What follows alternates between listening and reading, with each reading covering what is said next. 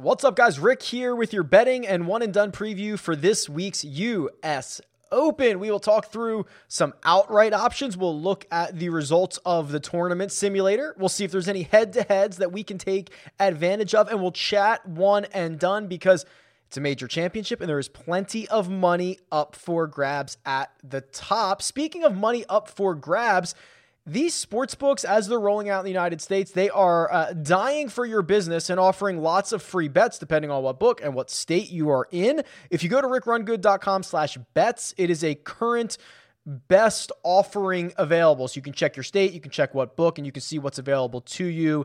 And they usually give you a couple $100 in free bets, which seems like a good idea. Very nice. I like free bets. Also, remember, not one, not two, 3 live chats on Wednesday this week. 3 p.m. Eastern time. Regular US Open live chat, all things, whatever you want.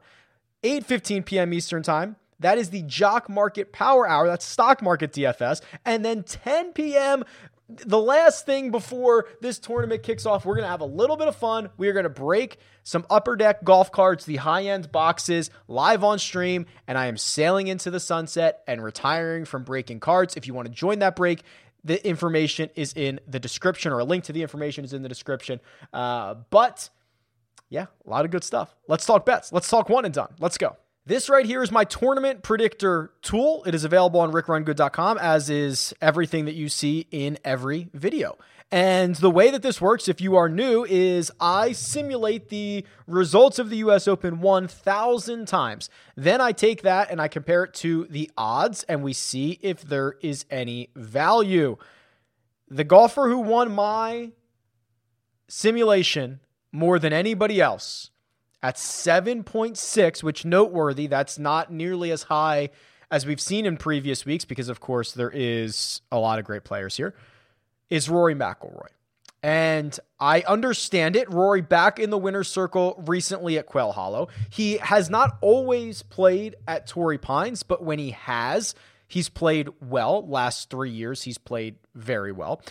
He is a very high upside golfer, which the simulation results love. So I have him winning this about 7.5% of the time. His odds, which you can get at 20, 21, 22, depending on where you're looking. William Hill has him at 20. I believe last time he was at 20 was Quail Hollow. He won that event. I can check DraftKings here real quick. They have him at 21, which is what this model is using. So based on the 21 to 1 odds, that essentially implies that Rory's going to win it 4.5% of the time. I have him winning it 7.5% of the time. It is one of the largest values that I have, and at least of the guys at the top of the board. There are 3 golfers that I have winning this more than 7% of the time. Rory, Dustin Johnson, and Justin Thomas. Anecdotally, I'm a little bit concerned about JT. I just think that I'd prefer he has a little bit more experience. I prefer he'd be playing well at the moment. But I got to tell you, this board, you know, the top of the betting board is full of guys outside of Jon Rahm, I suppose. Even Jon Rahm, I guess, has question marks of how much he's been practicing, how much he's been playing. Everybody has question marks, but everybody has played well enough recently to make you somewhat interested. It's incredible stuff here. So DJ, who didn't play particularly well at Congaree, probably should have won the golf tournament easily outside of maybe 2 or 3 holes that he played really poorly. I think I'm more optimistic now on Dustin Johnson than I was a week ago. I have him winning this simulation 7.2% of the time, which is pretty close to his implied odds. He's 15 to 1. He is 15 to 1 at DraftKings. He's 16 to 1 at William Hill. So you should shop it if you want to get a little bit better number. And then Justin Thomas, I mentioned the other golfer, over 7%, but I've got 3 guys winning it in the 6% of the range as well.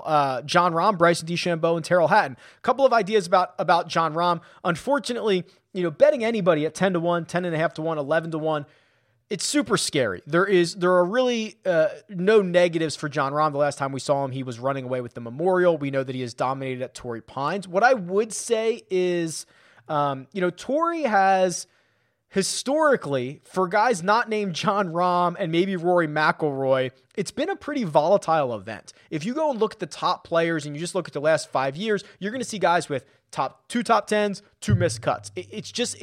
there's a lot of randomness to Torrey. What kind of lie are you going to draw? What type of green, like if you play in the afternoon, how bumpy are those greens going to be? They grow, they bud throughout the day. So I would be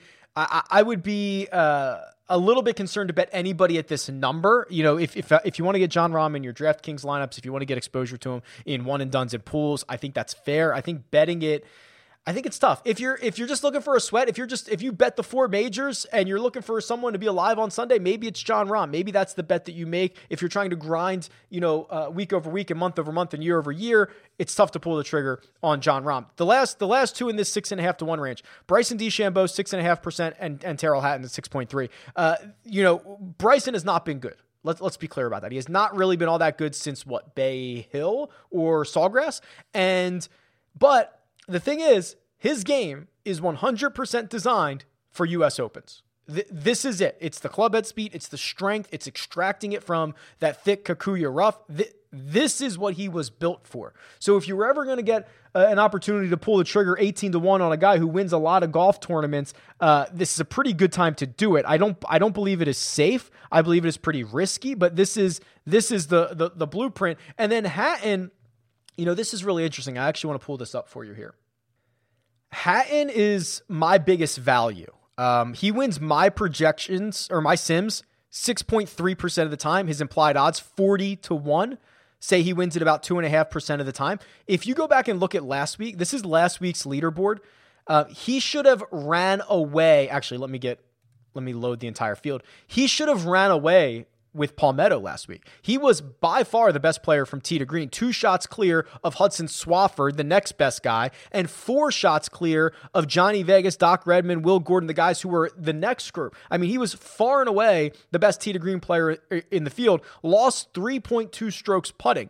If he loses 2 strokes putting, he wins the golf tournament. That's how good he was from tee to green. It's really phenomenal. We know that he thrives, or at least has played well on difficult golf courses. His most recent victory, or his PGA Tour victory, coming at Bay Hill. So to me, a 40 to 1 number that probably some places have it longer than that. William Hill has it at 35, 40 at DraftKings, but I bet you there's a 45 hanging out there somewhere, or even a 50. That's pretty interesting to me for Hatton. And I think the game sets up well. I think the sim knows what it likes. I think that's a pretty good number. We'll kind of spin my analysis on this. I think my card, and I have not finalized this card yet because I have a lot of questions and I'm not sure what I'm going to do. I'm really trying to figure out if I should be playing Brooks or not. Are we ever just going to be like, hey, maybe he really doesn't care about anything but major championships? There was a bit of optimism last week because he gained strokes both off the tee and on approach, and he was just really sour with the putter. So here's Brooks, gained 2.5 strokes off the tee, 2 strokes on approach. That's only in 2 rounds. Bled strokes on and around the greens, and usually that stretch of poor putting, it doesn't carry over for long for Brooks. So I at least believe that there are reasons to be optimistic about him, especially when you get him to a major championship. And if it plays like the USGA wants it to play, in theory, there's 10 guys who can win this golf tournament. He is certainly one of those golfers. I'm going to definitely be investing in some of these longer shot guys. Shane Lowry catches my attention, believe it or not. Adam Scott catches my attention, believe it or not. Those are 2 guys that I think are playing better than we want to give them credit for. I actually did both of them in the Sleepers video that came out earlier this week, so there's some more full analysis there. But I'm also going to be targeting some golfers for top 5, top 10, top 20. And remember, the outright odds really dictate a lot of what those top 5, top 10, and top 20 numbers are going to look like. So the one that has my attention, or at least I'm intrigued about, is Matthew Wolff. And he is 225 to 1 to win the tournament, but he is plus 750 to finish inside the top 10. If you've been following, we have no idea what the state of his game is. He has not played since Zurich. He did not play well for the last 6 months. He took some time off to get away from the game. Maybe he's got it back in shape. I have no idea. But in theory, The game that he has, strong, powerful, clubhead speed, that's built for a U.S. Open. Same way that Bryson's is. Remember at Winged Foot, who finished runner-up to Bryson? Matt Wolff did. So this is kind of a much more of a flyer, not asking him to win the golf tournament, but 7.5 to 1 to finish inside the top 20 is getting dangerously close to Jon Rahm's winning odds, right? 7.5 to 1, some places Rahm's 9 to 1 to win. So what are we doing here? I think I'd rather take the flyer on somebody to finish inside the top 20 than maybe just eating the chalk and going with Rahm at 9, 10, 11 to 1. I was thinking that I probably won't get too much outright action deeper than maybe 50 to 1, but I think that's a lie. I mean, Sam Burns is 110 to 1 and has won this year, had a couple more opportunities, was in the final group at Torrey Pines in January. He should be a great fit for this course. I will likely bet him at 110 to 1, but most of my outright action will live 50 to 1 or shorter. I'm going to try to shop the Patrick Reed number. Unfortunately, Patrick Reed being clumped together with Colin Morikawa, I also like that. I feel like I like the 20 to 25 numbers better than I do the ones above it. But I think I have to shop this Reed number, 25 to 1 on DraftKings, 25 to 1 on William Hill. I was really hoping that was going to be a 35 to 1. I know that he just won at Torrey Pines in January, but I was hoping the public was going to let that drop to kind of 35. So I'm going to keep an eye on that as the week goes on and determine if it's worth it at 25 or if I can get it somewhere deeper. Before we go any further, I know a lot of you are playing on Jock Market. It is Stock Market DFS, and it is truly one of the few places where you can really get an idea of the sentiment on a Wednesday evening during IPO, because that's when you bid on golfers. And I want to give you a couple of buy low and sell high options. I'm just continually getting hotter on Sam Burns, which I just imagine will end poorly, but he is seemingly set up so well for this course. We've talked plenty this week about his upside, and I just don't think the sentiment is there on him, whether that's ownership or his IPO price on Jock Market. I'm ready to spend up to $7.50 a share on Sam Burns, which puts him at a break-even finishing position of 20th. If he finishes better than that, I make more money per share. If he finishes worse, I lose money per share. And I don't think I'm going to have to spend that much because I don't think he gets anywhere near $7.50 in the IPO phase on Wednesday evening. And then Matt Wolff, this to me is a very interesting flyer. Again, I do not think the sentiment is there. I'm trying to get Matt Wolff at about $3 a share, which would ask him to finish 52nd or better, with the understanding that I might lose all of my investment on Matt Wolff, or at least 2/3 of it, because the min payout is $1 per share. So I think this is a really good Jock Market upside strategy to target someone like Matt Wolff, because if he does exceed 52nd place, I would essentially make money on every position moving up. And then a couple guys I'm a little bit more worried about. Jordan Spieth, I suppose I'm just worried about the way that his game sets up. He does not hit a lot of fairways, and he's been magical extracting himself from difficult positions when he misses fairways at other events. But I don't think the rough or it would be as penal as it's going to be this week for what we've seen Jordan Spieth. I'm happy to buy back in on him, but this is not going to be the week for me. I'm only willing to spend $8 per share, which is essentially asking him to finish 18th or better. But with how public and how popular Jordan Spieth is, I think he is going to be more expensive than that. And speaking of more expensive, arguably the best sentiment of anybody in this field, maybe outside of Jon Rahm, is Xander Schauffele. I'm willing to spend up to $9 a share on Xander. That's asking him to finish 14th or better. I think that is even still a stretch, especially for a guy who just solved the puzzle of Torrey Pines one time in January. But what we have seen, Xander Schauffele is going to be incredibly popular. He is going to likely break through the $10 mark on IPO on Wednesday evening. And if he does that, I'm not going to have any shares of him. If you want to make a deposit on Jock Market, now is the time. You can use the code RICK. It is also linked in the description. It'll give you a 100% deposit bonus up to $50, the best one that they offer. And of course, you can join us Wednesday evening, 8:15 p.m. Eastern time on the Rick Run Good YouTube channel for the Jock Market Power Hour, where we talk through all the important things in the final hour of that critical IPO phase, where you bid on golfers eventually to earn enough shares, and then you can trade them throughout the event. a lot of fun, awesome stuff, lots of money to be made, especially this week in a huge cash market. Join us. All right, matchups out nice and early. Let's see what we can find. And speaking of Sam Burns, I mean, I see one out right now. Sam Burns versus Kevin Streelman.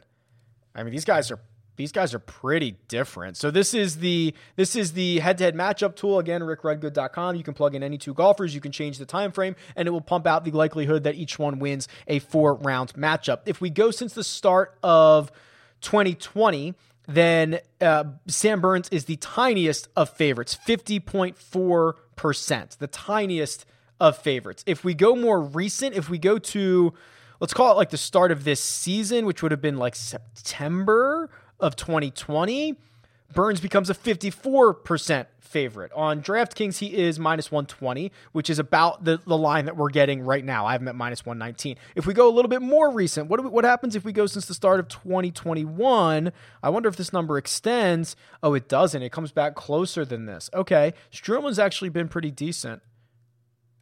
Yeah. Streelman's been much more consistent, while Burns has kind of been all over the place.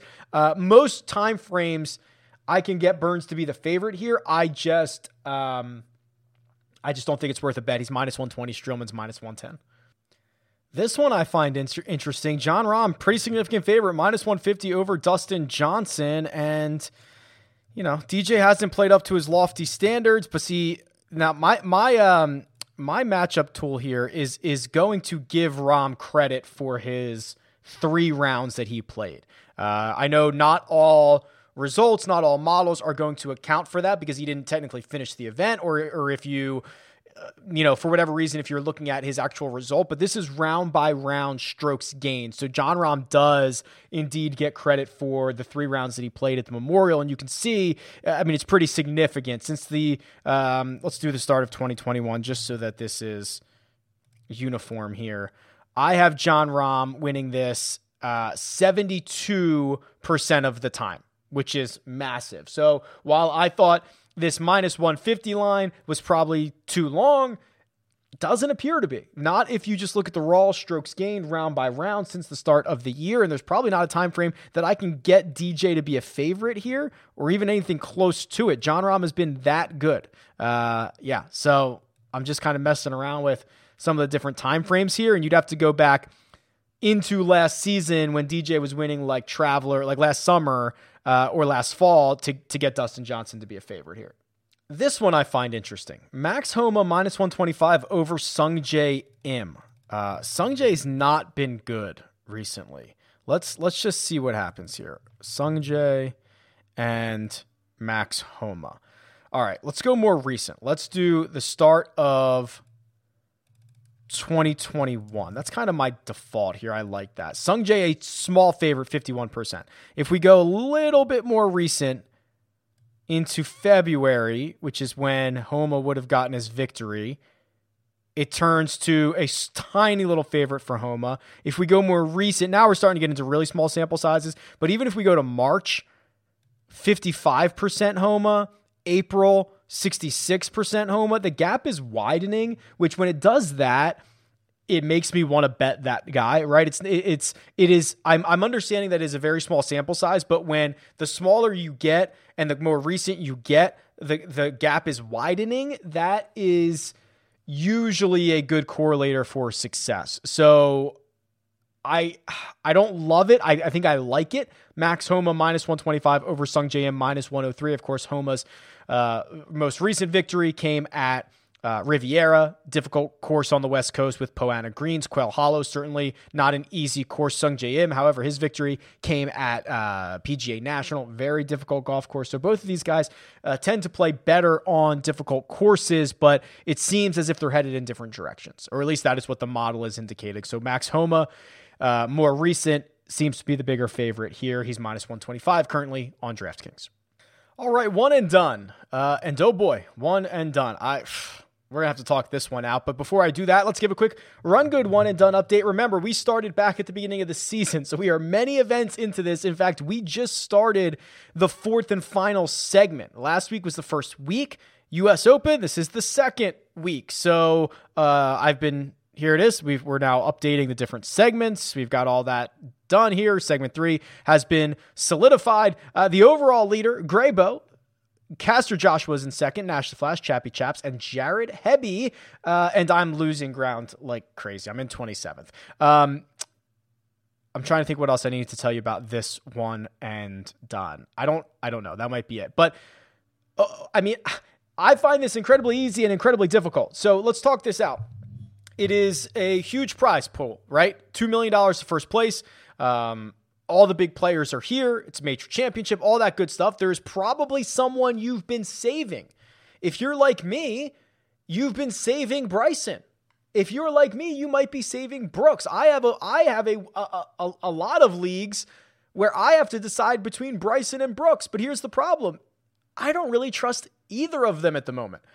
I think that I'm going to try to forget recent performance because I'll tell you what I used to do and what I still do is I will often fill out a one and done before the season starts, which I highly recommend. It is a very fun exercise and a very useful exercise. And often the one and done that I decided on every pick in September or in January for the course of the season does better than the one that I pick week to week because you are not held hostage by any biases after what you see from week to week. You just say, okay, this would be a good spot for Bryson. I thought that 6 months ago. I still probably think it now. Maybe I should just play Bryson. So I'm going to try to avoid that, and I'm going to try to roll out in the places that I have saved Bryson, I'm going to roll him out. I think that is fair. If I've been saving Brooks and you've already used Bryson, again, I think you should roll him out. There are cases to be made for both of those guys. If you have everyone at your disposal, if you were literally lucky enough to have everyone at your disposal, of course, Jon Rahm is certainly going to be that guy, but I imagine you've used him already. Jon Rahm tends to be one of the more popular golfers. If we look at the Run Good one and done, which is certainly not the end all be all, he has been used second most. Only Tony Finau has been used, already more often than Jon Rahm. So if you are still have him available, basically no matter what your position is, front running or not, you should be playing Jon Rahm.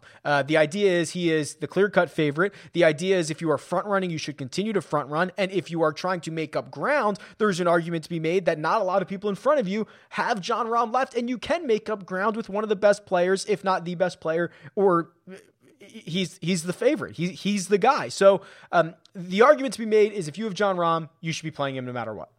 Who else will be popular this week? Xander. Xander will be incredibly popular this week. He's been phenomenal at U.S. Opens. Until this year, he's been terrible at Torrey Pines, but I think a lot of people believe that he snapped through that and finished runner-up in January, so that kind of changes the story there. If you want to get really freaky, I think there's a couple of ways to get freaky here. Tony Finau is one of them. Tony has historically played very well at Torrey Pines. He has all the skills outside of a winning acumen to play well at a U.S. Open venue. The other guy would be Colin Morikawa, who I understand it's early in the week. He is probably the guy that I am likely to grow on as the week rolls on. I think he's the guy. Last time we saw him, he was losing in a playoff to Patrick Cantlay at Muirfield Village. Obviously a great result. He's got 4 top 15 finishes in his last, 4 out of his last 4 in terms of individual events. The one that he missed the cut was the Zurich. So this is a guy who already has a major championship, pounds fairways, best iron player on planet Earth. The putter, huge question, obviously, but I think this is the guy that will be overlooked as the week goes on. I will continue to warm on him. He's just played great. So I think there's a couple of ways to get freaky. If you really need to go further than that, and I'm not sure you do because you've probably been saving somebody for this, Shane Lowry, Paul Casey's kind of interesting. I think even Adam Scott is kind of interesting. You hopefully don't have to go too low here because in a perfect world, you've thought about this U.S. Open before today. these are the events you usually save people for. So interested to see how it shakes out for everyone, and plenty more content to come. Of course, the 3 live streams on Wednesday, join me for all of those. You'll probably see and hear me in places you didn't want to. You might have Rick overload by the time the week is over. I apologize in advance, but if you watch this far, maybe you enjoy that. I don't know. We'll see. Either way, it's going to be awesome. Enjoy the week. Best of luck, and I'll talk to you guys soon.